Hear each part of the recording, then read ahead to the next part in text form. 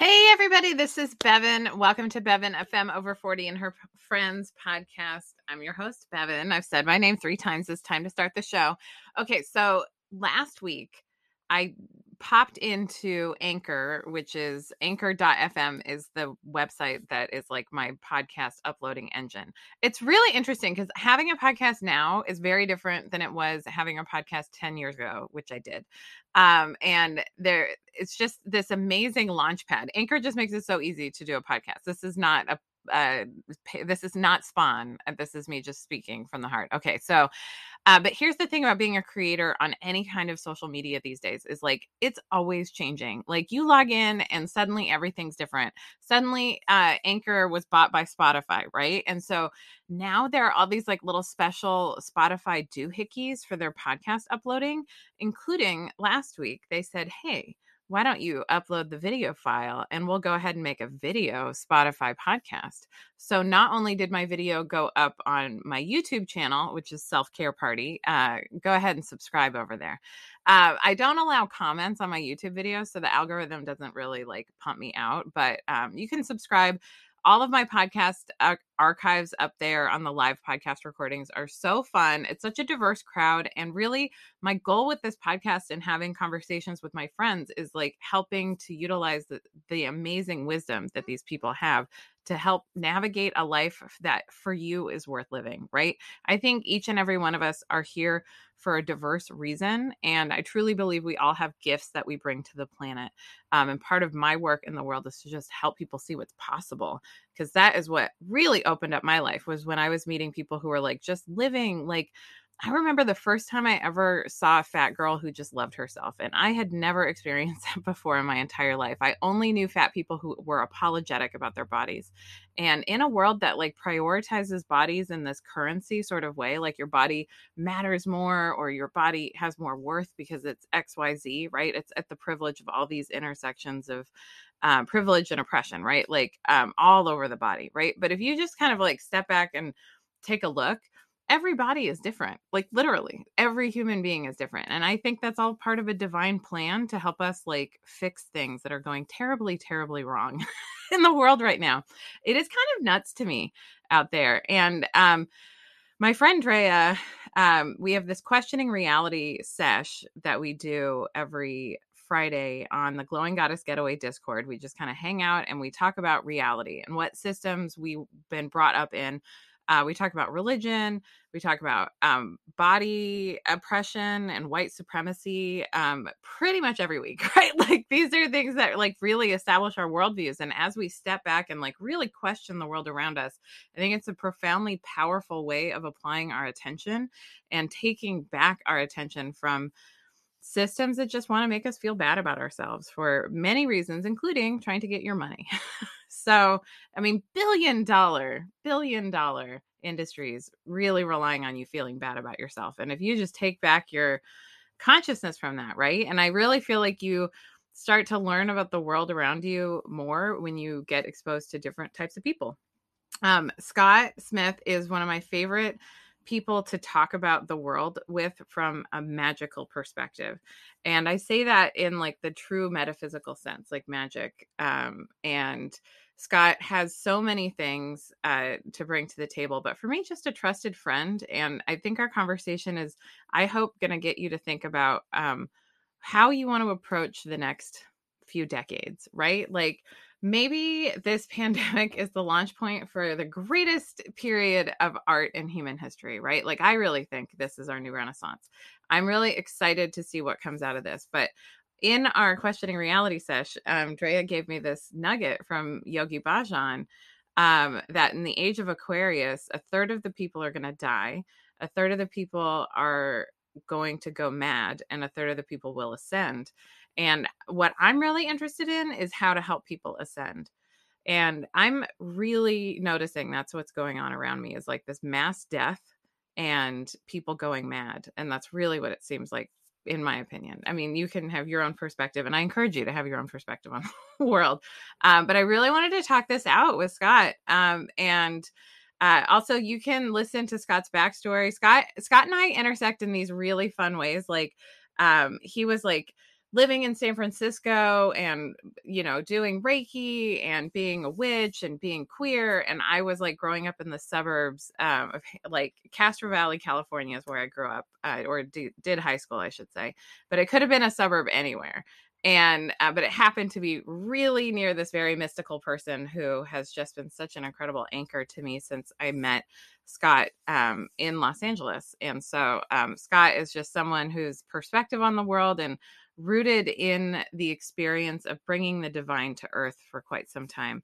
And I think that requires a really specific amount of fortitude to be like willing to live a life that is worth living. You know what I mean? And I think a lot of us get kind of shuffled into this is what's supposed to make you feel alive and excited. And that supposed to doesn't work out. And then we're kind of out here trying to figure out how to be the best us that we can be in the present moment. Right. And so I think Scott and I really get into that in our conversation. I'm excited you're here.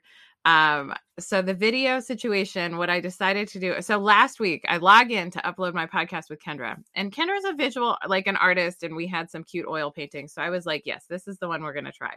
So I just like get this notification, like, here's how you can upload your podcast, but it won't let me do a voice intro if I'm uploading the video for the audio track that the podcast is going to be fired out on. I barely understand this myself, but I do know how to upload things, and I'm a very empowered DIY artist.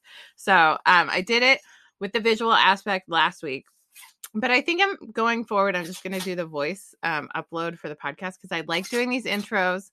And I like reminding you about my Patreon page. And I have some up to the minute breaking news for you. I haven't even talked about this really, but I just added a new tier to my Patreon page. So if my podcast is of value to you, the best way to support it is my Patreon page. And that is my cat, Biscuit Reynolds, who is also supported by his Patreon page. Patreon, Patreon.com is a website that is a membership platform that allows folks like you to support creators like me who make work that you appreciate and value in the world. We're doing a lot of really fun things at the intersection of Patreon and Discord, which Discord is just kind of like it's like a platform. To me, it's like a old school forum, like 90s internet. You know what I mean? Like where everyone's like posting on threads and like there's people in a community. But like in many ways, these like Patreon Discords are like communities hosted by creators that you like, right? And like the people in it are really what make it. And I feel like having all these interests that have these different Discord communities is a really new, incredible way to connect, and a really fun way that I think our economy is moving into the digital age. And Scott is someone who I have supported on Patreon for a super long time. So I'm excited for you to just connect and see where the value intersects, right? Like in talking about subscriptions and tiers and what's available. So I just decided to do a new tier for private parties, because there's some folks who like maybe don't intersect with my class schedule and you want it on your own time, right? Or maybe you want to have a birthday party or you want to do it for your company. I don't know, but it's up there. It's $111 a month. That is the highest tier. It starts at $5 a month, and I like to provide a lot of value. I think there's so much fun to be had gathering together in the Zoom room and dancing together. I teach Fat Kid Dance Party Aerobics. It is my one-of-a-kind aerobics class that I created for anyone who has ever been called too fat, too much, or felt too awkward to dance. It's a really fun class, and I really love the community. And we check in about self-care after the Zoom aerobics classes, and that is all available at patreon.com/FKDP. And at the $25 a month level, you get on-demand classes that I film in the forest, and they're really fun. And it's really, really cool to create these aerobics and like create a way for you to move at home. Or even like my friend Mag sometimes just goes on a walk and listens to the aerobics classes. So it's fun music, fun dancing, and I just love to dance with people. And I'm so excited and thrilled that I get to do my art for a living. This is like truly me living my dream. So I hope you enjoy my conversation with Scott. Cuddle up on the virtual porch with your blanket, and I really want you to just think about like, where do you want to be and how do you want to be through these times that are like really massively shifting our consciousness and our planet in the age of Aquarius. I love you so much. Thanks for being here. Welcome back to the podcast, Sky. Oh, I'm so glad you're here. Your wisdom is such a gift in my life, but I love that we have this like solstice, winter solstice sort of reunion on the podcast, talking about all the magical things. It's such a magical time. And Scott, I always like to start business in the front. So tell us, what are your offerings right now? How can people interact with you? And how are you adding value in the world? Well, I want to start with that we said this before because we have been giggling and talking prior to the podcast, which I love. It sort of greases the wheel coming into this because there's always a little nervousness for me when talking for the first time. It's just a natural thing for me. But thank you, Bevan, for all that you do. I was really marveling at the reels that you've been doing on Instagram and just loving those and just constantly the reminder for those things. And thank you so much for being such a long-time supporter of my Patreon. I really appreciate it. Like, that's a primary source of income for me. So thank you. So what I have been doing on the business end, hello, my name is Scott Smith. I run a couple of websites and do work on Patreon and online. I have the sacredother.com, which is primarily my personal practice where you can find consultations or readings and things, healing, and a little bit of writing, not much, not a long time. Have I done a lot of blogging, but I used to there. And then I have temple-la.com, which is where I primarily teach. So that's a lot of the class portals and events that you see there. That's my official business in Los Angeles. So in California, registered there. And then I use patreon.com/Scott K. Smith. The S, the K, the S are capitalized. And that's like a scratch pad workout space where I'm sort of figuring out how it looks. It's a little dirty. It's a little messy. It can go all over the place, but there's a method to the madness because I'm working something out in the writing or the method or whatever that's there. So through that Patreon, I have come to the place of completing like my 9th iteration of a Reiki manual that this time has had a wonderful hand. I think I mentioned her before in the last podcast. Mary has gone through and helped me to edit it and set it all up in a new way and really include my voice in it. So I wrote it a long time ago, and I've written again and again, and I sort of co-wrote it with someone else. And then I scrapped everything and I started from scratch and I just rewrote it as who I am. So my work has been largely writing Reiki manuals and writing content on Patreon, and then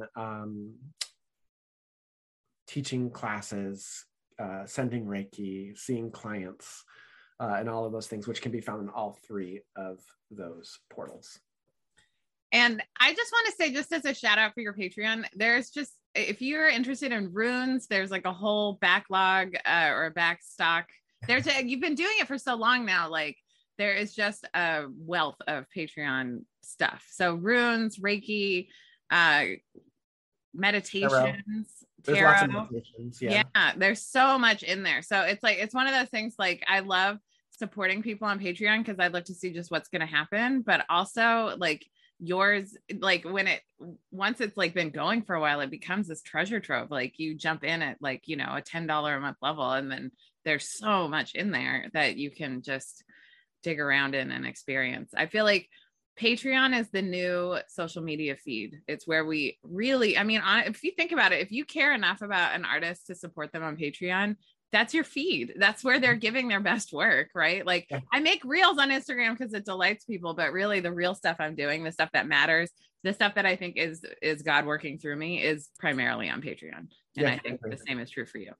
Agree. Yeah. I think this March or April in 2022 will be 4 years on there. And I try to keep everything organized with a post that I keep pinned to the top of the page that's available to the public. So you can go there and you can look and be like, there's this many items there. And at a certain point, I'm just sort of like, you have to search the hashtag. Because if you want to go back 4 years, you can. And there are people who are doing it right now, are going back through posts and looking at old readings. And I see their likes and you know, Elizabeth, I particularly see her liking things. And it is a treasure trove. That is a good way to see it. And there's a lot of expression and creativity and learning there, which you will see a lot in that. This final Reiki Manual 1 is the beginning of it. I have it all set to publish.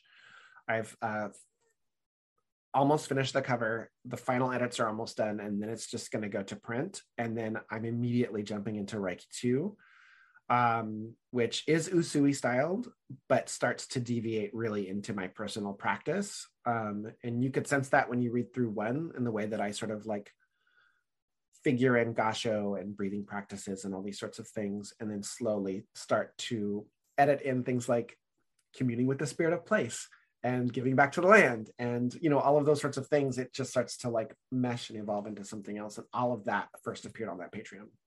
I love it. And I will also say that will you explain what Reiki is for anybody who doesn't know what Reiki is? That's a good question, and I want to say that I speak from my experience, right? And that there are a lot of viewpoints and framing for Reiki.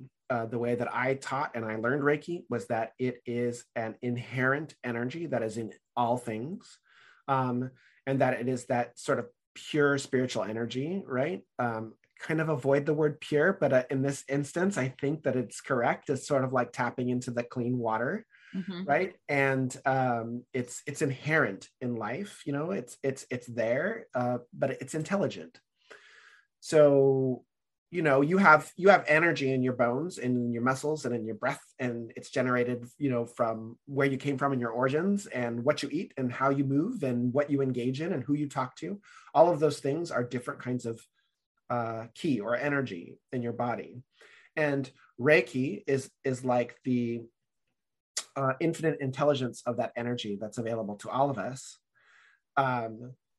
It may not have the same push power as your calves, right? Or your fingers, you know, like, walking and being on our phones, you know, like this power, the heart to pump blood, you know, the automatic systems in our body, which have a lot of push power, physical power to do things. But kind of limited attention, bless you, a little kitty. The cat, yeah. But the intelligence is sort of for a certain thing, right? It doesn't go beyond that. So when it goes like wonky and it's not doing the thing that it's supposed to do, it just keeps doing that thing, right? But Reiki is like, this is how this is the divine pattern of this energy of the body, you know, or your right pattern, if that's a better word for you. And it helps to restore that right pattern by correcting the excesses and deficiencies, this flow of pure water, if you want to call it that, from, as I said earlier, allow for the restoration of that energy to come in.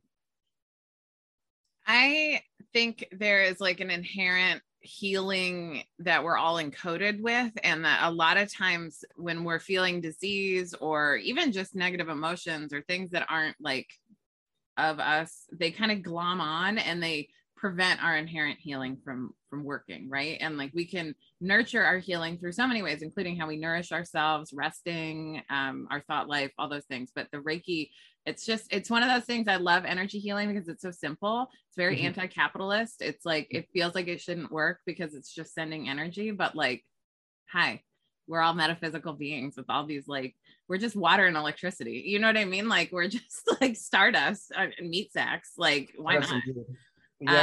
Yeah. And for anyone who doesn't know, I'm a Reiki master healer. So I've done all of the Reiki, but I consider Scott my primary. I always like want to be connected up to a teacher always, many teachers actually, but like for Reiki specifically, Scott's my guy. Like if you want to learn Reiki, I don't want to teach Reiki classes. I want you to go take them from Scott. No, excellent. Thank you. I didn't know that. Thank you so much. That's really lovely. I was going to say, in speaking to what you were just saying, you know, like that you can really connect to the Reiki that way, that I think that there's kind of a grace in it. that's there, and like the sense of the word, that you can find this kind of stillness in these things that you might be experiencing. You know, like I kind of look at it like some people teach Reiki as a modality, and I think it functions well as a modality, but I really think it's not an and or, but it's an and also. Reiki is a path. And we tend to pepper a lot of things into it because it's really intelligent and malleable. It flows into all these places. And it's like, are you eating? We could do Reiki with that. Are you talking? We could do Reiki with that. You know, it does all those sorts of things. But there's a lot to the practice itself and like the basics of it, that if you really just lean in to your connection to it, you're guided in really incredible ways. And that is a whole path unto itself. To follow that guidance in that way, it really opens up, and the doors continue to open up, right? You may not see it. It's sort of like, I'm horrible with names, but you know, in the movie The Labyrinth, you know, with David Bowie and Jennifer, Jennifer Connelly, aka Sarah. Thank you so much. Thank you so much. And I'm terrible with names like that. And, you know, I always think about it, you know, when we don't see our choices, that initial response in The Labyrinth, when she meets that cute little couple of caterpillars, you know, or whatever they are, little grubs or something, they're so cute in their little house. And he says, no, don't go that way. And she's like, oh, I go the other way. And she goes, he's like, no, you just walk down the middle and you go right to the source. Like you go right to the castle. But she goes through the whole labyrinth, you know, anyways, a journey of the fool, you know, but it's like that, like we don't see it until we see it. And I think that there is that possibility within Reiki, within the system, within the energy itself, that will invite us to pause our view of the world that we're currently having, to look inward and shine outward. And in that, a new path is revealed. And I think that that's the kind of grace that Reiki offers in those situations. I didn't think we were going to talk about Reiki today, but here we are. I told you we were just going to trust the goddess too. So here's what I love about how you brought up The Labyrinth. So it's on Netflix. If you haven't watched it, please watch it. I watched it at the beginning of the pandemic. I've also watched it many times in my life. But at the beginning of the pandemic, I was like, oh my God, we are all the Goblin King to ourselves. We are all Sarah, lost in our own labyrinth, trying to figure out how are we changing the way we see the world. We are also all Hoggle, the naysaying friend, right? Like every part of the labyrinth is us. It's all an internal journey. And it's really about how you see the world and how you experience the world. Absolutely. Reiki is a path. Reiki is, in many ways, it's like a lifestyle. It's like, it's in everything I do. I did my Reiki master training as I was beginning to teach Fat Kid Dance Party aerobics. And it's like certainly part of that path and part of the healing that I offer in that. And I also really just started teaching magic dance from The Labyrinth in Fat Kid Dance Party in the last couple months, because like part of it is like I wanted to I just love that song. And I also like have this career goal to teach aerobics with Miss Piggy. And so I was like thinking like, oh, when I teach aerobics with Miss Piggy, what are some like really important Muppet music canon that I need to start thinking about? So I was like, oh, for sure, The Labyrinth, because it's all Jim Henson. He directed it. Yeah. And so it's like, it's just one of those things where like, I like to teach it because I like people to remember like, what magic spell can you use, right? Because magic is like, it's more than just like, I mean, magic is so much, right? Like you teach on it. I mean, your life is magic. And there's so much intention and ritual, even in just the daily experience of doing your dishes. Like, can you find joy in that? Hi, Trixie.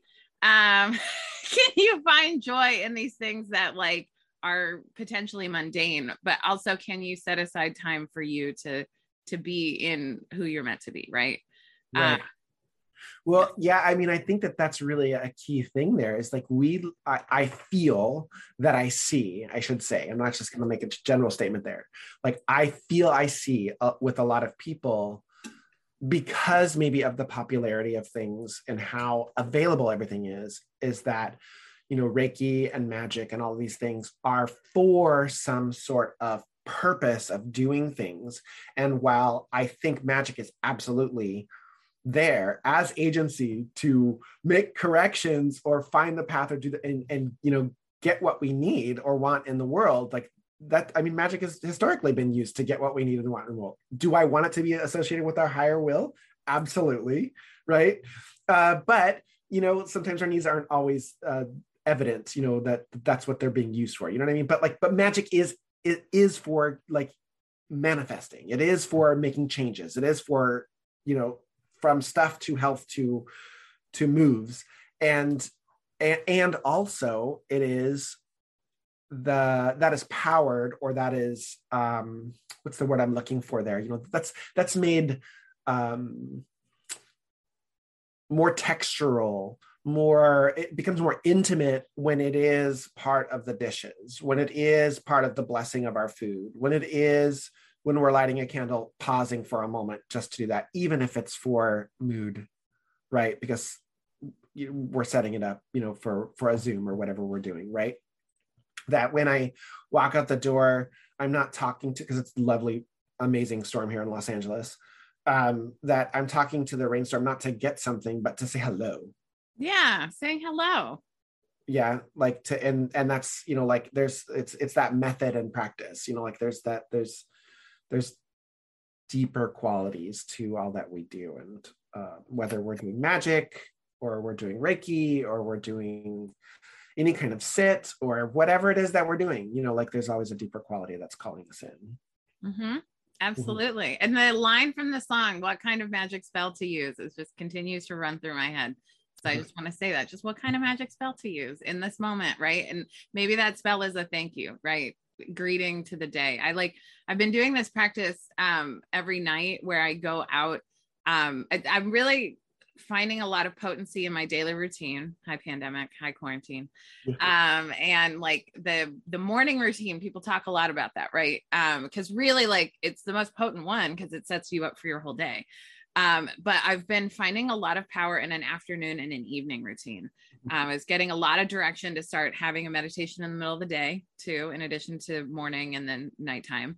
And I mean, even just 30 seconds, you know what I mean? I don't put myself on like a magic, like you have to do. If I set too many strict things, then I'll fail, and I don't feel great about that. So I'm working on like beginning again with joyful spirit and allowing it to be like messy, right? Like, but also present, right? I know that sometime in the middle of the day, I want to like pause and dig in and center.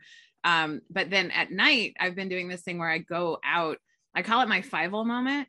And like, it's where I go out and like look at the moon, if the moon is available to see, or I look to see if there are stars. I live in the Pacific Northwest, so frequently it's just clouds. But if I just always think, like, even last night, it was like, oh, it's probably cloudy. And I went outside, like peek, I'll do a peek because it's real cold too. So I'll do a peek. And if it's cloudy, I won't go outside. But I peeked and I could see Orion, and I was like, oh, it's on. I got my coat. I like went outside and I like, did a nice like 10-minute stargazing with like a song that like soothes my heart, and like just present, reflecting back to the stars, and just having that, like, even these simple moments and where the intention is just thank you or presence, and it's not, I mean, there's manifesting, right? I love being a manifestor. I love law of attraction, but like also there's appreciation. And that's part of the magic too, is just being present and appreciative. And like Eckhart Tolle says, embrace everything as though you chose it. Yeah. And okay. Oh, we wanted to talk about empirical stuff. So I want to say to that is that, like, I think magic in a large part for me, in the way that I teach it, is that it's relational, and it's about relationships, not just to each other, but to the moon, to the stars, to the land, to our food, to our fur babies, to the birds in the sky, to even the things that we might consider pests or whatever, they live here too, you know what I mean? Like in all of those sorts of things. And to the banes and the bombs, to the unhealthy things and the healthy things, it's all in relationship. And so, when we're casting a spell, or we're doing a ritual, or any of those things, we're not just speaking to what you're saying, like we're manifestors, and it's about, these things, it's more than just making something happen. You're talking to beings of personhood, regardless of their form or spirit, right, of different intelligences, and you're basically, in congress, which is witches do, right? You know, we're in congress with spirits, right? And that means the spirit in the rocks and the trees and whatever. And we're saying, hey, I want to do this thing, you know, and can I get your help in this? You know, like, will you shine upon this? And let's do this together. And it's inclusive in that it's including all of those aspects of things. And so it's not just our power or our own personal, you know, the weight is not all on our shoulders, right? Because it really helps us to reach out and see how we're interwoven with all of those things. So yes, yeah, saying that. Oh, absolutely. Okay, so the empirical thing, you said you wanted to talk about that. So empirical astrology is something I've been really, I think I only really understood it about a year ago, but like I literally live somewhere where I can see planets, which is the first time in my whole life I could identify, I could say, I see Jupiter from my front porch all the time. And I'm just like curious what your thoughts are on empirical astrology, empirical magic, like the things we can see right with our eyes that are bigger than us. Yes. Okay. So I took a breath there. So because I think that when we start to talk about a thing, we need to be mindful of a couple of points, which are we're speaking from our perspective and what we know. Mm-hmm. And that's one of the most important. And not everyone is going to have the same story. And not all of our stories are based on the same facts, right? And when I talk about facts, I'm not talking about my personal truths necessarily, which are kind of facts for me, right? But like these measurable things, right? So when I'm doing magic and the moon is in a sign, there is a timing to that can be tracked and has been tracked for a long time, you know, like thousands of years. People, there's buildings built all around the world for the tracking of the sun, moon, and stars, right? Mm-hmm. So there is a measure, right, that is available to us, and that is a level of truth, right, that is available to us in the tangible world, in the physical world. And I think magic is in relationship to the physical world. We have a lot of systems which are all about escaping this one, right? Mm-hmm. We're going to go higher and out of here, right? Mm-hmm. And I feel like in my path and my tradition, it's about descent and bringing down the things to be here, to raise this up, right? Yes. Or to fill this in better ways, because and this may sound a little blamey and I don't mean it to, but maybe it is, and I don't know it, and I haven't researched that in myself yet, but that we have too long thought about escaping this place. And maybe that's why we're having a lot of these problems, because we don't recognize the humanness in each other, or the life and livelihood and right to be and everything else, you know. And I think that my spiritual practice is always evolving towards that. So to understand that, I have to know how it works, how it ticks, and what its timing is. And everyone has its own, you know, divine timing, its own rhythm. And that divine timing and rhythm is in the physical movement of things. It is in the physical movement of the stars. So, a weight is a weight because why? An inch is an inch because why? A distance is reached at a point A to point B in a certain way. Why? Because factors that are measurable. I don't think that those are the only truths, right? But that is a level of truths from which we can start to work from. So I understand that when I do something in a spell, because I just had a client, we were talking about this. I'm just going to call her D, because I don't know who knows anything about her, but if she's listening, then she knows who I'm talking to here. But we sort of went through the last, she booked like basically 9 sessions in advance with me. And we parsed them out. And then we went through point A to Z as far as Magic Works goes to make it work. Like, how do you really make this work? And there's relationship parts, there's tool parts, there's whatever that sort of work. But in the end, you know, it comes down to her preparing herself for this ritual, as we do. And I chose these things for this reason. This is my intention for this reason. This is my timing for this reason. This is who I'm calling in for this reason. So that when you come together and you do these things and it works, you can look back and go, oh, that's because I used bay and coriander and labradorite, you know, and the moon was in this sign and it did this, or it didn't, or it was askew and it was off. And you're like, maybe that moon conjunct Saturn in opposition to whatever was to my detriment, and it actually worked against me. And I should have pulled some cards on that before to see how I could have best worked that to my advantage, and those sorts of things. And that's a measure, right? And I don't think that is that's not the only truth, right? Like, because there's mythic truths, there's things that are happening on higher levels, and what's true here may not be true up there because it's not based on the same timing, because it's not in the physical world, right? And so when we access information from those levels, outside time and space, right, from a higher place, right, or a deeper place, that the operation manual might be a little bit different, right? And or the truths might be a little bit more fluid. The information, is suddenly queered from here to there, where it's got different colors, you know what I mean? And it doesn't make the previous level untrue, right? It just means that once it reaches that level, this is how the truth then operates. And this is how it then operates on those things. I think they come together because the one creates a foundation for the other, right?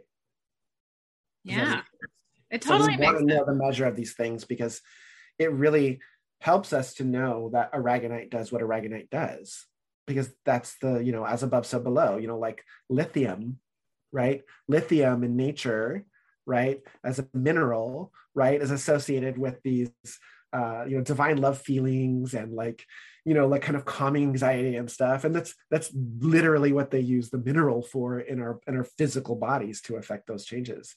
And that's not necessarily true for everything, right? But we can start there to understand that colors vibrate at a certain frequency, right, and affect us in certain ways, right? And so we know that when we tap into orange, it's going to warm, right? And that an orange crystal probably has a similar quality to it. We can start to look at things as a base, like our base camp for discovery, can be thinking about these like fundamental qualities that we know, and then allowing ourselves to build from that up into these other spaces. So I think the empirical, right, like this kind of like, this is a measurable thing, is great. It's great. It might have been used for effed up things. It might have been used for subjugation of people. It might have been taken from somebody else and reworked into the system. And I can and do spend my time extracting and looking at that and looking at my view of that, but it still comes, if I can reduce it back down to the fundamental truth that like the moon has a timing, and that timing has a cycle as like the sun, and I can measure those things together, or go to, because I really can't honestly measure it, but I could go to someone else who can, or I can use an app, right? Mm-hmm. And those are based on the sciences of those things for me to understand. Then I have something to start with that's important and valid. That all totally makes sense. And I'll also say like it's like all finding balance, right? Like everything in life is like finding that balance. And life is always just lifing at you, knocking you a little off balance. So you have to kind of come back to that center again. And what I've loved about like just noticing the empirical things is that frequently, like in our world, everything is not okay, right? Like there's always a million things going on that are not okay. There's always also a million things going on that are blessings and miracles happening too, right? And we don't have news outlets that profit off of that, so we don't hear that as much, right? But when I go outside and I just empirically see, it is calm, like it is chill. There is a chill here, right? Like it's like it almost soothes me, because it's like, okay, this is what I can really see, rather than like my worldview being affected through the filters of everybody else. Mm-hmm. And that has been really helpful for me, like in the pandemic and like all the sky is falling people, which like the sky is falling. It's like there are things that are happening that like people are not paying attention to. It's nuts right now. I feel actually this stage of the pandemic is the most dangerous that it's ever been.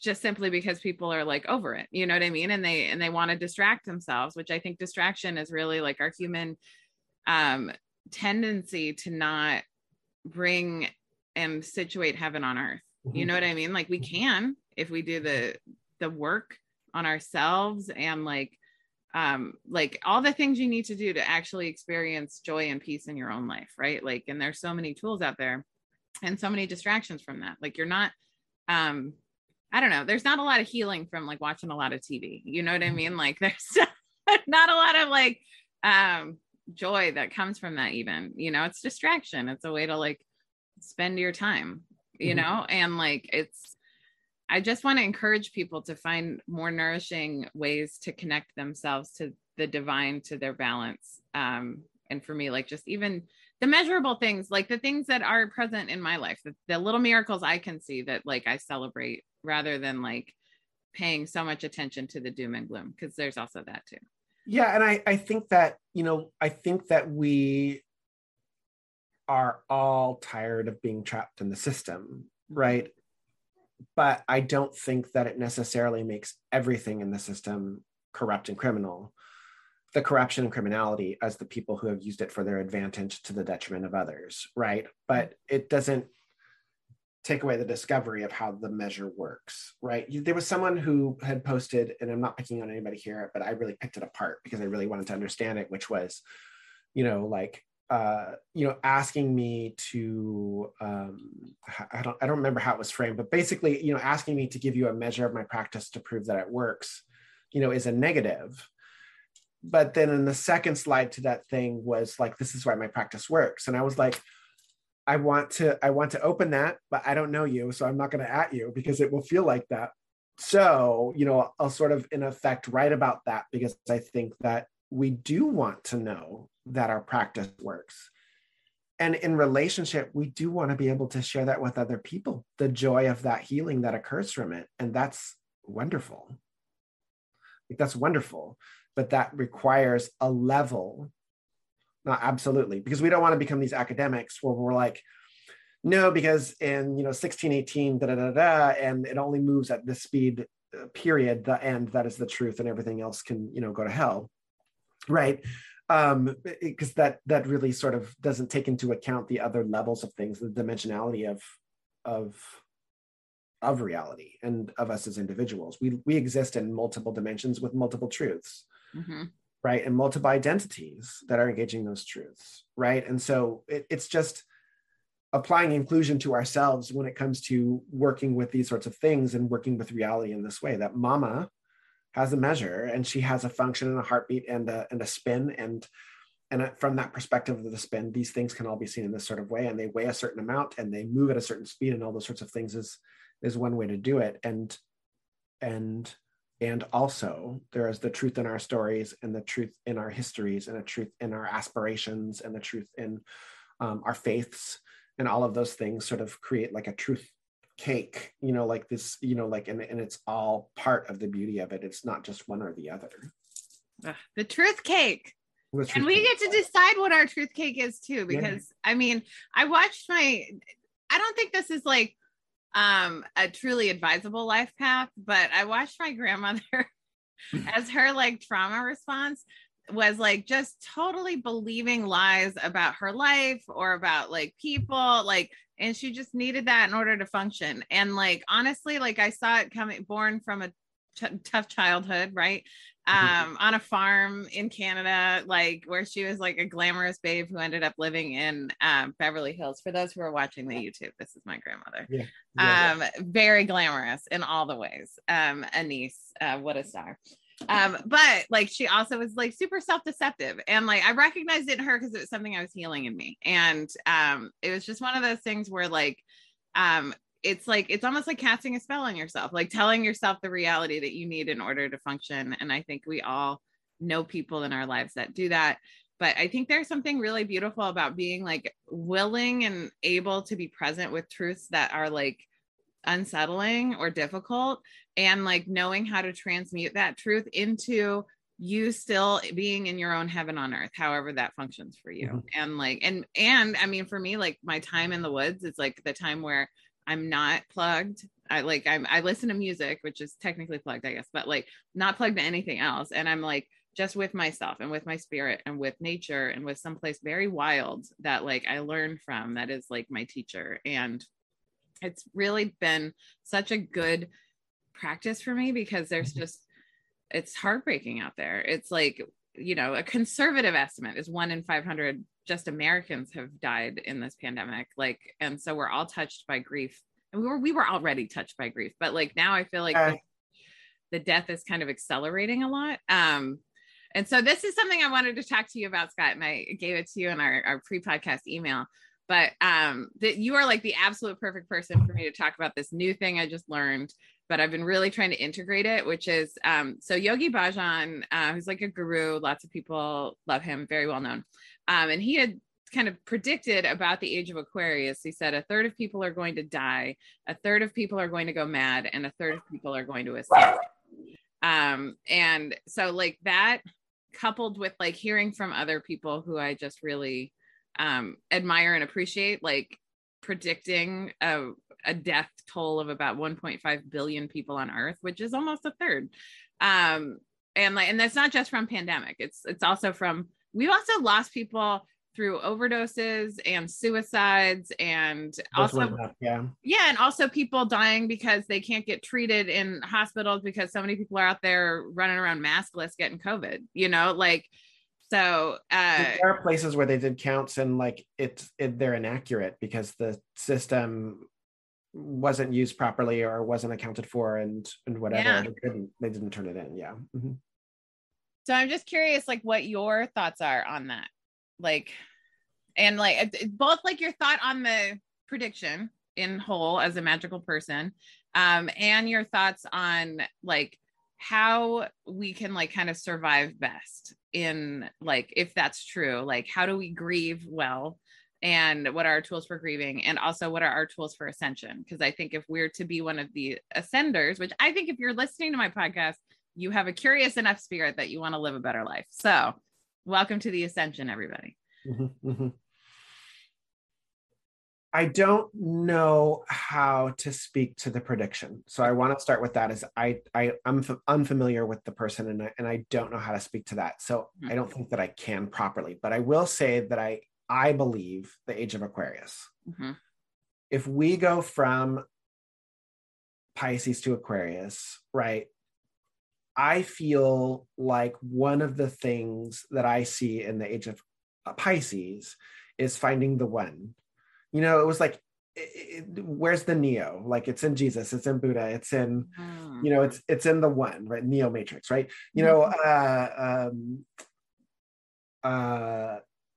Aquarius, everyone feels like the cupbearer, right? It's an air sign bearing a cup of water. It's the capacity, and what we're giving to the world. And so I think that it comes with a host of voices rather than a single voice, that we take the lesson of Pisces and we find our voice or we find our oneness in ourselves, but we learn how to hash that out with a variety of opinions about it, right? Including the ones that are or are not in harmony with everything else. That's kind of the rebel. That's Aquarius. Like this is this rebellious nature, like this is this, that's there initially. I think it will show up in one way. And I think over time it will show up in different ways. We're moving from one into the other. I think that there's kind of like the disruption of the seas, like as the changing of things, the tides move, like there's the disruptive force of that energy as it comes in.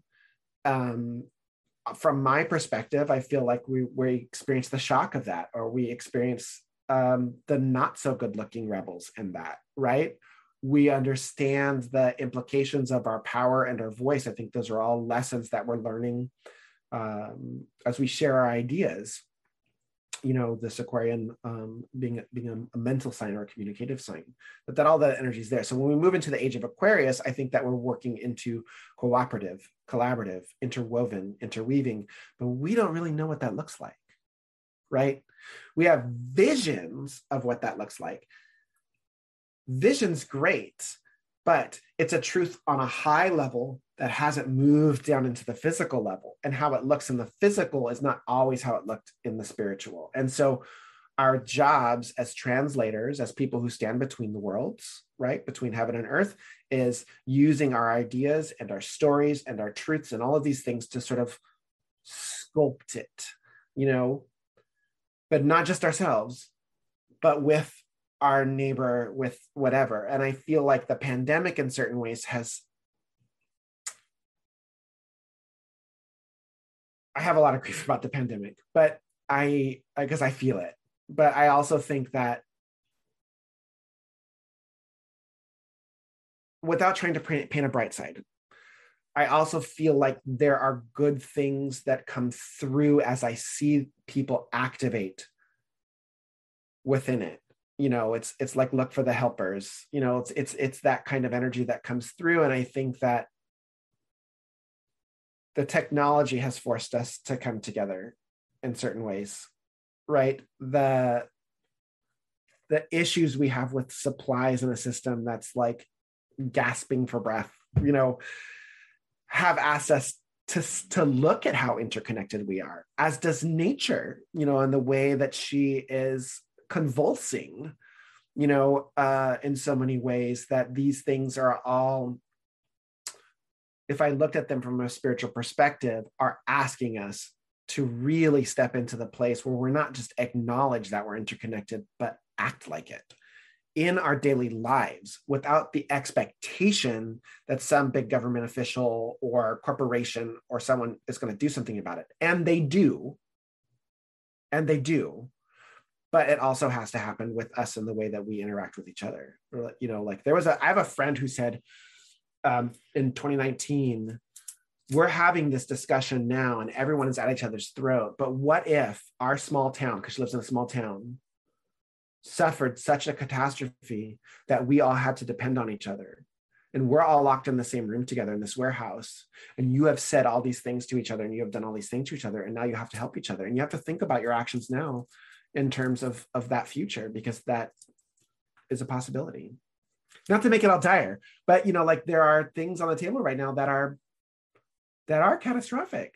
Yeah, we are interconnected. I think you totally nailed it. Like we have to be willing to see and understand and live as though our interconnectedness is essential. And it's like really thinking about, like, instead of organizing ourselves around a patriarch, we organize ourselves around relationship and like relationship with people. And honestly, like the supply chain stuff is so fragile because we've gotten global and we're globally exploiting workers, right? Like, how cheap is your thing from Amazon? Because the people in the warehouses aren't treated well and are in fact murdered on the job now. This has been happening.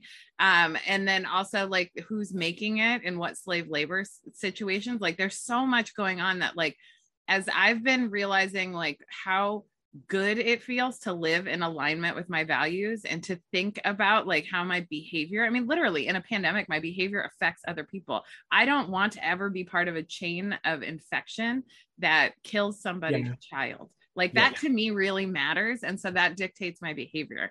And like, I don't think people think that way because it's inconvenient. Again, they're focused on distraction. They're not focused on like how to be more rooted into who they are. And I have to say, I'm a lot happier. Like, it's like, I mean, being so like, I kind of have to always find the balance, right? Like, I don't want to be so self-righteous that I'm no fun, but like, I also like really do care about how what I do affects other people. And so like, it's the best you can do is the best you can do. And it can always get a little bit better, right? As you keep getting a little more aware, but you're right. Like, nature is gasping.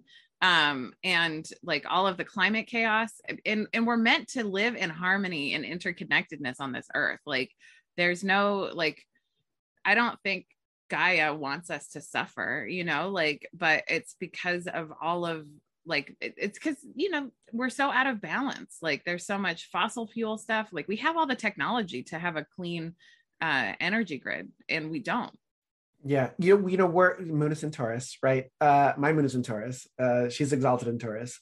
Taurus is the steward, right? So we're talking about bodies and we're talking about Earth. I love that this conversation is in some way informed by that. But I think that the idea of stewardship, not as a right to land or power over, but like true stewardship as living in is, we're people of ideas and stories. Like our evolution, our growth, our part of our ascension, right, is the recognition of our stories and how we live them, where we come from, what happened, what it means, how we own it, and how we can aspire to do greater, better, or live well with each other. I think is part of the gift. And it could be argued, that nature pretty much stewards herself, right? But we have a large impact on her, right? Rather than a healthy influence because of industrialization and greed and all of these various. That's a sour cake, right? Like that's we're all tired of eating it. Like that's not what we want anymore. But I think that I like the idea of stewardship. In when you speak, I hear that in myself echo that we aren't just gardeners, to our yard, but also to the land and hills and to each other and to the gardens of each other's hearts, and to I just wrote a piece put it on Patreon, and which is on story. And the stories we've got a million stories running through us right now that are just on autopilot in the background. Mm-hmm. And this is one story that we're all becoming aware of, that we can take a hand in retelling through our choices, actions, and words. And it starts with this kind of ideology, this kind of belief, energy, impetus, power that you're speaking of, that it comes together in this way that we can begin to choose in ourselves the way that we, from going back to the beginning, from doing the dishes to checking out the stars to how we vote and where we buy from and all those sorts of things. It's not all on us. I mean, there's a lot of us, but the gross polluters are who, right? Like they're these major corporations. 71% of our biggest polluters are all corporate. So it's like our own personal recycling is such a drop in the bucket, but it still matters, right? And it really matters, honestly, where your money goes and your attention goes, because those polluters can do nothing if we don't give them our money or our attention. I would say it even matters in your personal recycling because that cultivates something inside you. And that cultivation is what grows inside you. Your attitude towards that, right, is part of the metaphysics, and that it doesn't just affect a drop in the bucket, but a million drops is a bucket of water, right? But it also affects your attitude and your perspective and the way that you are approaching it. And so therefore the butterfly effect of how you interact with other people and what they take away from your experience may not be directly related to your joy at having recycled a can. However, they will take away the joy in your eyes or in the act that you did, or whatever the interaction that you had, that there was something that left a different impression that is properly rebelliously loving in a world that is not. Yes. Yeah. And I think it is something like very rebellious to be loving, especially, and to find love for other people, even when they're not acting in the way that you think they should be, right? Like, but like, so I wanted to talk a little bit about like just coping with grief and coping. Well, I want to just say that too, because what you just said right there, I'm sorry, yeah. That is, forgive me for interrupting, is that we're not always going to be perfect at this. No. No, obviously. One of the things from Fat Kid Dance Party is the cheering at the discomfort, right? And I think that that's a mindfulness thing that's super and has so much traction and can tread into so many places in our lives that I think to myself, I was sharing this with my therapist, that, this discomfort comes in and it's sort of like, yay for you. Like this is happening. And so what does that mean? How do I feel about it? But like, I'm uncomfortable, so I'm going to cheer myself. Like I have done the sign language cheers to myself, as I'm walking to listen to my headphones or something, like that is very important to understand that despite how it feels for me, that social media wants us to appear as our best selves, perfect, and there's nothing else that's wrong there or whatever. And not that I'm saying that there are things that are quote unquote wrong, but the feeling I'm talking about, that the wonder if there is something wrong, that we do make mistakes, that we are imperfect people, and that is actually perfect, right? Which is why I drop an F-bomb in my classes, or I let myself lead with my mouth sometimes, and I apologize for it later because I didn't understand what I said. Because if I'm really going to model learning, I have to model my mistakes as well. Yes, absolutely. That's one of the most important things I do as an instructor for aerobics. I always point out my mistakes because it makes it a psychologically safe environment for other people when a leader can acknowledge, oh, I made a mistake and it's okay. And like, it gives people the freedom to just be themselves, which is honestly one of the most loving things we can do, is just allow people the freedom to just be. And Yeah. okay, so on to the grieving part, because like I think there is something like, okay, I'm very Pollyanna optimist. This is just like a part of who I am. I think like it's also like a coping strategy, like to just, I was so depressed the first like 20 years of my life that like I really like go hard now on the things that I know keep my spirits lifted. And so being an optimist, I'm like, nobody's gonna die. It doesn't have to be that bad. But hearing people predicting and kind of seeing it happen, right? Like how unwilling some people are to like adjust and adapt. And also like the kind of, I want to say these words and I want to say them with a lot of intention, mass genocide of the way that we're living on this planet. Like just even seeing the massive inequity in the distribution of vaccine technology, which by the way, isn't even necessarily keeping up with the mutations of the virus, and viruses are older than people.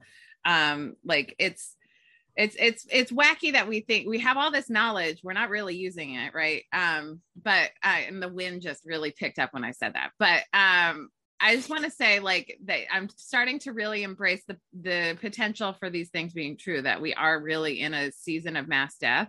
And like, seasons are seasons, right? Like they don't last forever. But like, I think there is something to, it almost feels like war. Like, I feel like I've lost so many people over the pandemic, not just to COVID, but to like, all the other ways people die. And like, it feels like at this point, it's like war, you know what I mean? It's like when you don't even get a chance to finish grieving a loss when there's another one right on its heels. And I feel like there's something, this is generation defining, the amount of loss we're going through. And I wonder from you, like, what is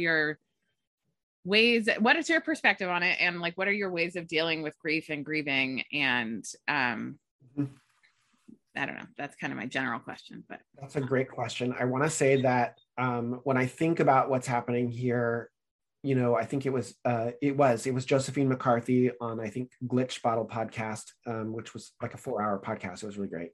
But she talked about tides and that we're in a destructive tide, right? So for me, that translates to, in certain ways, that I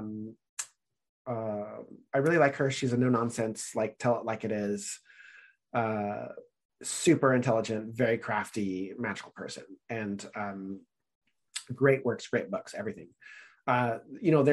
There's creation, sustaining, and destroying, right? Like there's tides that we go through, there's cycles that we go through. There's a birth cycle, there's a growing cycle, there's a sustainment cycle where we live in things, and there's a destruction cycle, and that happens every day, and it happens every week, and it happens every year. It happens in our bodies, and it happens in the earth.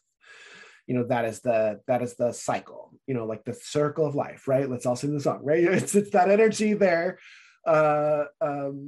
Maybe not as beautiful as the song, right? But maybe not as poetic as that, but I think it's as beautiful or poetic as we make it. So I think we're in that destruction tide, and we're seeing the breaking down of all these things because it's necessary. This is the stuff that doesn't stand up, and nothing stands up forever, right? And some of it we cheer because it goes down because we don't need that anymore, right? But we're part of that. These are not just things on a screen. They're not just things that are happening around us. And our relationship to them, right? To follow that course that we've been, the stewardship, the body, the earth, our simple acts, and all these things that we've been discussing. I think that recognizing that our body is, I'm not talking about body autonomy or identity or who we are as individuals incarnate here, but it's recognizing that our body belongs to us, to the earth, to our ancestors, to nature, that these things are all sort of interwoven together. And so we're experiencing a destruction tide, right? We're experiencing a great loss. Why it happened, Where it started, I don't know. Does that really matter at this level, at this point?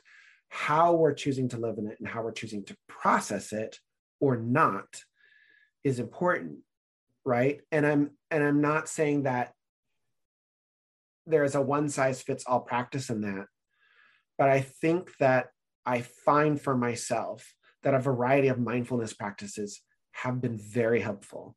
Therapy is gold if you have a good therapist. I love my therapist. Like, I really, if he's listening to this, like, wow. Like, wow. Like, I really love my therapist. But I think in essence, it's the things that come up in this type of things, we need to feel them. We don't just need to think about them. That's a different level of engagement. It's analysis, right? It's not feeling necessarily. I think we need to really feel them. I think we need to feel it in the gut. We need to feel it in the pelvis. We need to feel it in our feet, right? And what's happening here, and not fear that. And this is generally speaking, right? Like, I'm not a therapist, right? But that in generally feeling this in general for people, allowing us to understand the impact of what's happening and feel the emotional content that's in us there, because that's part of our story right now, right? And if we're ignoring that part, we're not necessarily fully engaging the world around us in those things. So I've loved Sharon Salzberg's loving kindness meditations, which are free from Lion's Roar to Sounds True with Tammy Simon to YouTube to wherever. They're everywhere. And it is the simplest meditation to do with such a great benefit. Soft belly breathing has been a great way to feel what I'm feeling and to breathe through what I'm feeling. There are certain holds, I think, that you could do in your body that help you to feel these. I'm giving you practical things here, like soft belly breathing right now.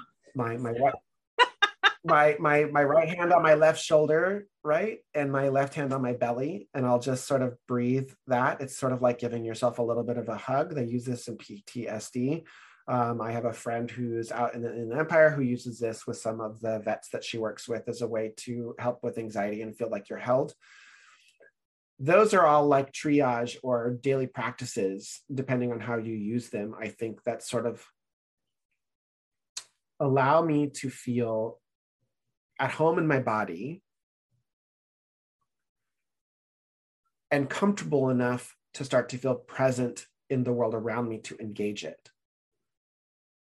And that's how I start to handle grief, because then I'm not, and you may, in my experience, you may encounter a backlog of things that have been ignored, right? And this is why therapy is great, but also journal, also, if you are a strong meditator and whatever your practice is, that you can start to detail these things. You may have something there that you can work with, but I mean, I can help if you need it, and if you can, or lean in on a friend, right? But that once you're in the place where you're listening to what's happening, you're listening to joy, you're listening to grief, and you're listening to both, right? And that for me is the most helpful, because then I'm really present and I'm really feeling this and I'm really processing it. Am I doing it in the best way? I'm doing it the best way for me, right? Like, is it solving my problems, or is it solving this problem? Yeah, no. Like it's not gonna, it's gonna help me to be here now, right? It's gonna help me to be present this day. And I think that's the important thing, and if I were to apply my tools to anything, it's that. It's to find the methods. And I just had a conversation with another client, like where they're doing a grief yoga, right, which has done wonders for them, but their focus seems to constantly be tunneling into this grief and this grief and this grief. And I'm like, where's the positive for you? Like, what is your affirmation that makes you feel good? Like, how are you following up on this tunneling through grief with something that's holding an umbrella up to that rain? Like, that's valid, and you need that also. What is building you up as you're breaking this down? And so having also those practices, which can be spell work, candle work, like new moon intentions, daily practices. You said finding different practices in your day. There are traditions, religions, and spiritual practices alive today are very old, where we recognized morning, noon, evening, and night. And those were all prayers, and those were all recognitions of our place in the universe and giving us context as human beings in the cycle of all things. I think that grief is enlarged when our purpose is drowned by the suffering of the world. Right? When we lose purpose, oh crap, like that feels like, whoa. And some people might be like, I don't even know what my purpose is. And I'm not saying that your purpose has to be like the CEO of whatever, or the next mega healer, or anything. Your purpose can be, where we started in the simple things, right? Because purpose isn't necessarily like a path to success or riches, right? Like purpose is part of your breath, right? And when we encounter grief on this level, I think it's important to remember the simple things, the positive things, and the feeling things. And so whatever your practices might be around that, I'm pedaling in this moment, and my feet are really pedaling on it, and I'm really loving it, like Qigong, and the loving kindness meditations, and then just really doing a lot of Gassho and centering in my heart, and then I'm ready for today, and I'm moving into this, and that really sucks that's happening right now, and that's overwhelming me, and I'll say, this really sucks and it's overwhelming me, and I pause and I stop and I back up, but I have the privilege and the ability to do that at this time, and that may be different for other people. Does that answer your question?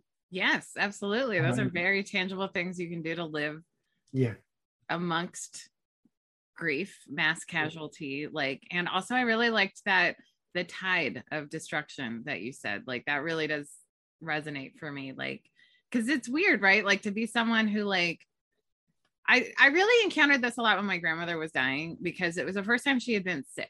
She hadn't, and I think that was honestly her will. She got diagnosed with lung cancer 6 years before she died, but she didn't tell anybody. And I don't think she believed it. And so then she did die of lung cancer, because the second time she got diagnosed, I was there with her when she got the call, because I knew it was happening and I was available to come. So I'm like, let me come. And so then we knew, right? I think she would have, if she hadn't been caught going to the hospital for those tests, because my mom couldn't find her, and she just randomly called the hospital to be like, hey, and asked for her name, and she was there.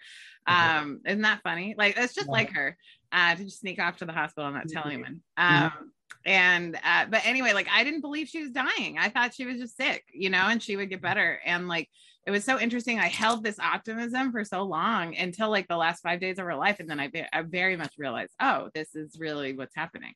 And in many ways, I kind of wish I had been more aware of the truth earlier. Not that it would have helped me emotionally prepare, because I don't think you can pre-grieve grief. I think you just have to be in the it's I think life is grieving and joy, and it's the balance. It's balance in everything. And but I found some comfort in hindsight, understanding oh, if I had understood more about the dying process, I would have seen it earlier. But you don't know what you don't know. And now I'm trying to come to this as I, when I get information multiple times, I really curate how I receive my information. I don't watch the news, but I do pay attention to what healthcare workers are saying on Twitter, right? Because I feel I'm hearing more about the front lines of, happy 2-year anniversary of the pandemic.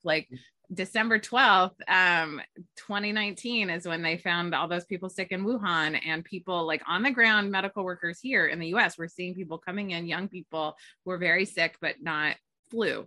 And so it was happening, right? And so it's I like to understand what's happening, but I'm trying to be both present for the information, and the information of mass death keeps coming to me from sources I trust, and especially psychics that I trust too, that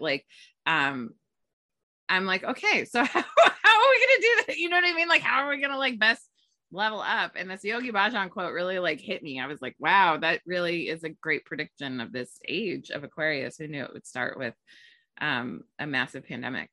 And then this really ties into a lot of your grief tools, but what are your ascension tools? How are you continuing to be in the world but not of the world? And I think that you've honestly had a whole career of practice of doing that. Yeah, I think that I want to say one more thing that I feel I should have said, not to should myself, but to say that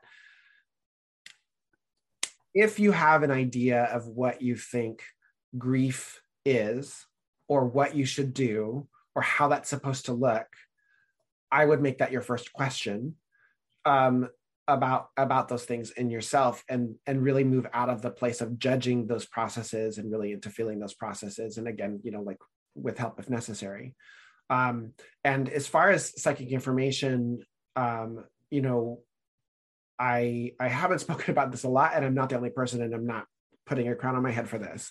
But at the end of August, the beginning of September in 2019, I had a dream about, I think I've told you this one, where I was in this room that I am right now. I had been staying with my father for some things in the house, and I came back here, and I had a dream that I was sitting in the healing room, and I looked along the fence, and an abnormally large rat ran along it, and it stopped, and it looked at me, and it said, "Plague." And it ran into the house, and I was like, oh no. I woke up, and I was like, that was a weird dream. And I came to sit in this healing room, and as I sat down, and I could see out to the angle of where I had the dream, literally a rat ran along the fence, not abnormally large, but a large one, and looked at me. It did not say plague, right? Because rats don't talk like we do. And then it ran along the fence, and I went, oh, I dreamed a true. So I called some people. I was like, what is the stone? What is the thing? What do I do? What would you do? And I gridded my house in September, October. I asked my guides about it, and they were like, December's really bad. Watch out for December. I didn't want to appear to be the tinfoil hat wearing person. So I really only told like certain healers and people that I know. I was like, I think we're going to have a plague of some sort. We're going to have like, this feels real. It doesn't, vision and reality are not perfect matches, right? And they enter each other in different ways. So when we see things about the future that are coming through, especially in a destruction tide, we're sort of looking at bubbling water, right? Because it's breaking down. The cauldron is breaking it all down, right? The water has to boil for it to break it all down. So we see that there are roses in there. We see that there is, whatever our magical ingredients are, whatever the things that we're looking at for vision, but the water is still boiling. It's not even at a simmer, right? It's not even broken everything down, right? And it starts to cool to be ready for the potion of whatever it is. I'm using the cauldron magic metaphor here, but so when we're seeing it, our reflection is in the boil, right? And so like our vision is in the boil, and a lot of things can happen and occur that have a lot to do with the determination of people, visionaries, and those who are creating impact. Like all of those chain things can alter the future, because the future is not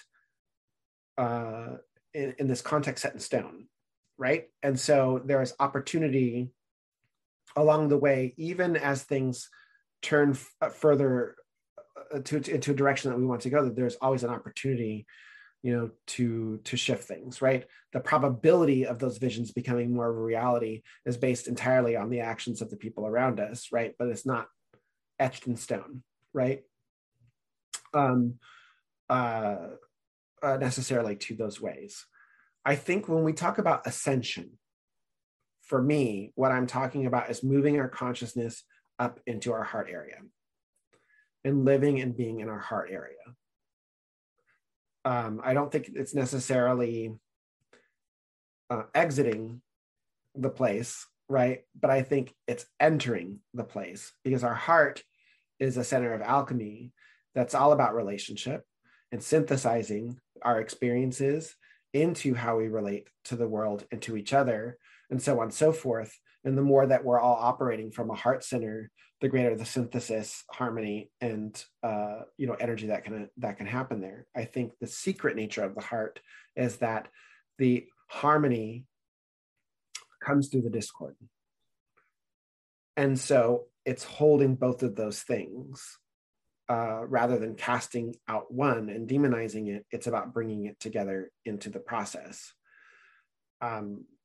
I don't think ascension is truly possible for all beings unless all beings are part of the process. And it doesn't mean all at once, right? But that in the chain of it, that we make the space that this is an ongoing spiral of processes that are happening.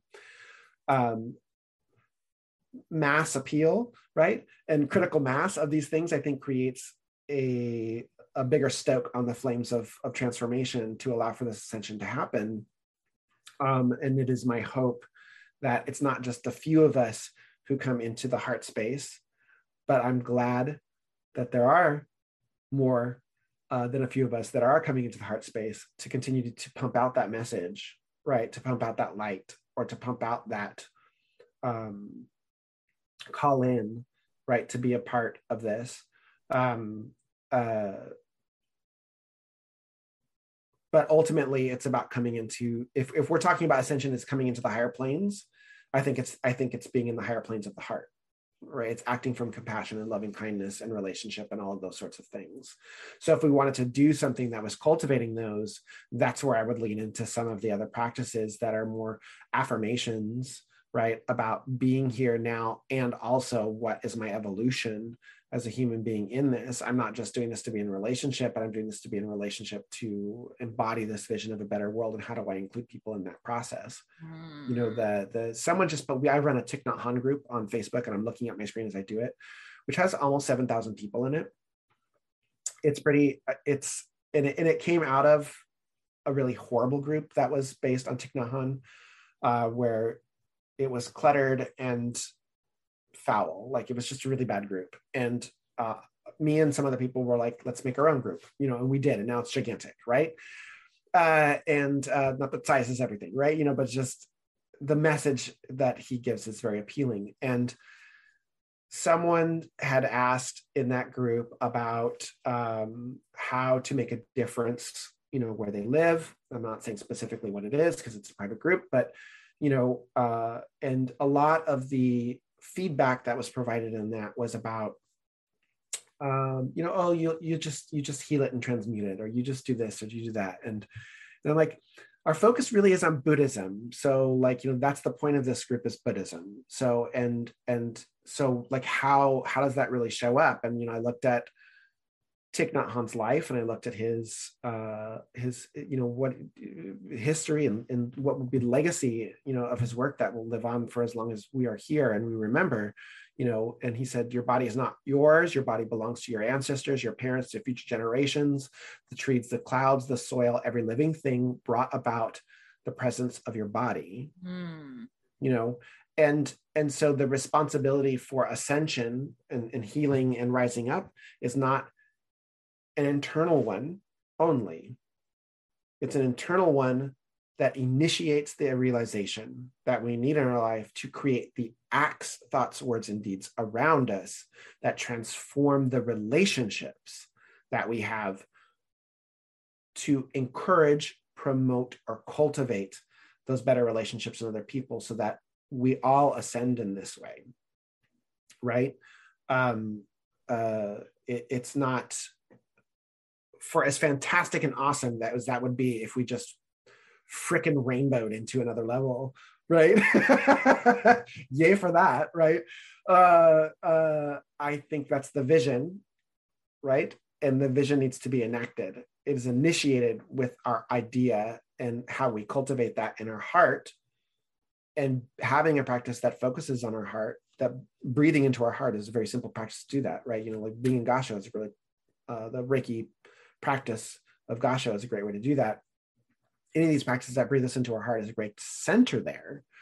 But I think the ascension process is, if it's an energetic in the relationships. It's an energetic in our relationships with each other, and really, you know, cheering that on, right? And really cultivating that on, and really being in these places where we're doing these things. Yeah, and magic. Yeah, and rituals. Yeah, and voting. Yeah, and all of those things. But really, as an individual, being in our heart space more and more, being in the vulnerability of our heart space, dealing with the grief in our heart space, all of those things being in our heart space, and learning to live and understand what it is to exist at this level of ourselves, not going into it with an I know what it will be, but I wonder what it will be, and being open to how you change in that heart consciousness to really become your heart's adept and live that in your life, right? And to be that person in your life. That's really the way of ascension for me. I love that so much. I feel like Dr. Brene Brown, if I can bring her into this. She talks Love about her. I'm so grateful we live in a life right now with so much of her prolific work. I'm rereading The Gifts of Imperfection, and she just talks about in that book how like to live a life without punishment or shame, right, with other people or self is about living with compassion, but it's also about having great boundaries. She's like, people who live with a lot of compassion also don't deal with the annoyances of being constantly out of their boundaries. Like they understand their needs and they're making sure they're met, and they're only doing the things that they really want to be doing, and they're not just emptying themselves, you know, for other people, right? And so like being able to live in that compassion space, I think, and like really finding, I'm doing a course in miracles, and so the lesson today is simply like seeing other people in their, they use, there's a lot of weird terms in this book, but like sinless nature, right? Like the essential nature of everyone as pure and divine, and being able to relate and see people in that way, while also recognizing they may not be acting in their divinity. And that means that you get to have good boundaries about how you allow those people to have effect on you. But like, I think ascension in many ways is like being right here in this way. I love that Thich Nhat Hanh, like you are of the trees. I mean, we breathe because the trees breathe, right? Like we are literally, they're half of our respiratory system. And like, anyway, so like just being present and connecting. And in many ways, it's almost like it's a living, if you live in love, it's, you can't pre-grieve, but you certainly can live in a way where you don't have a lot of regrets about the quality of your relationships.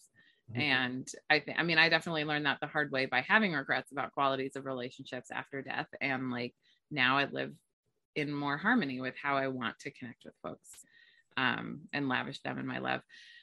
Scott, thank you for being on the podcast. You are so wise, so magical, one of my favorite teachers. I just appreciate you in the world so much. How can people find you and stay connected to you on the internet? And I'll put links of everything in the show notes. Yeah, you have the links, and I think I led with that, but I want to repeat it again, that if you really want to see like what I'm really working on, or where my words are really at, and where these sort of things sort of play out, is the patreon.com/Scott K. Smith, SKS is capitalized. And most of that's there, but it's also linked throughout all my profiles and available. I've been doing a couple of things on Substack as a writing platform, and sort of mirroring things over there as well. It's all linked. So if you go to my website, thesacredother.com, or you go to temple-la.com, there are links for everything there.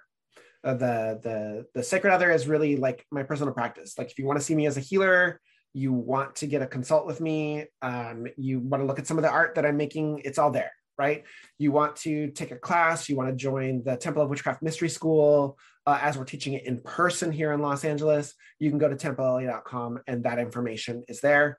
And then the creative process is all through the Patreon. Yeah. And I'm on Instagram and Twitter and, you know, all the things, but I think I put the most juice into the writing, and it appears in those three places. Yeah. I love you so much, Scott. I love you. Thank you, Bevan. Being here. Yeah, you're awesome. Thank you so much.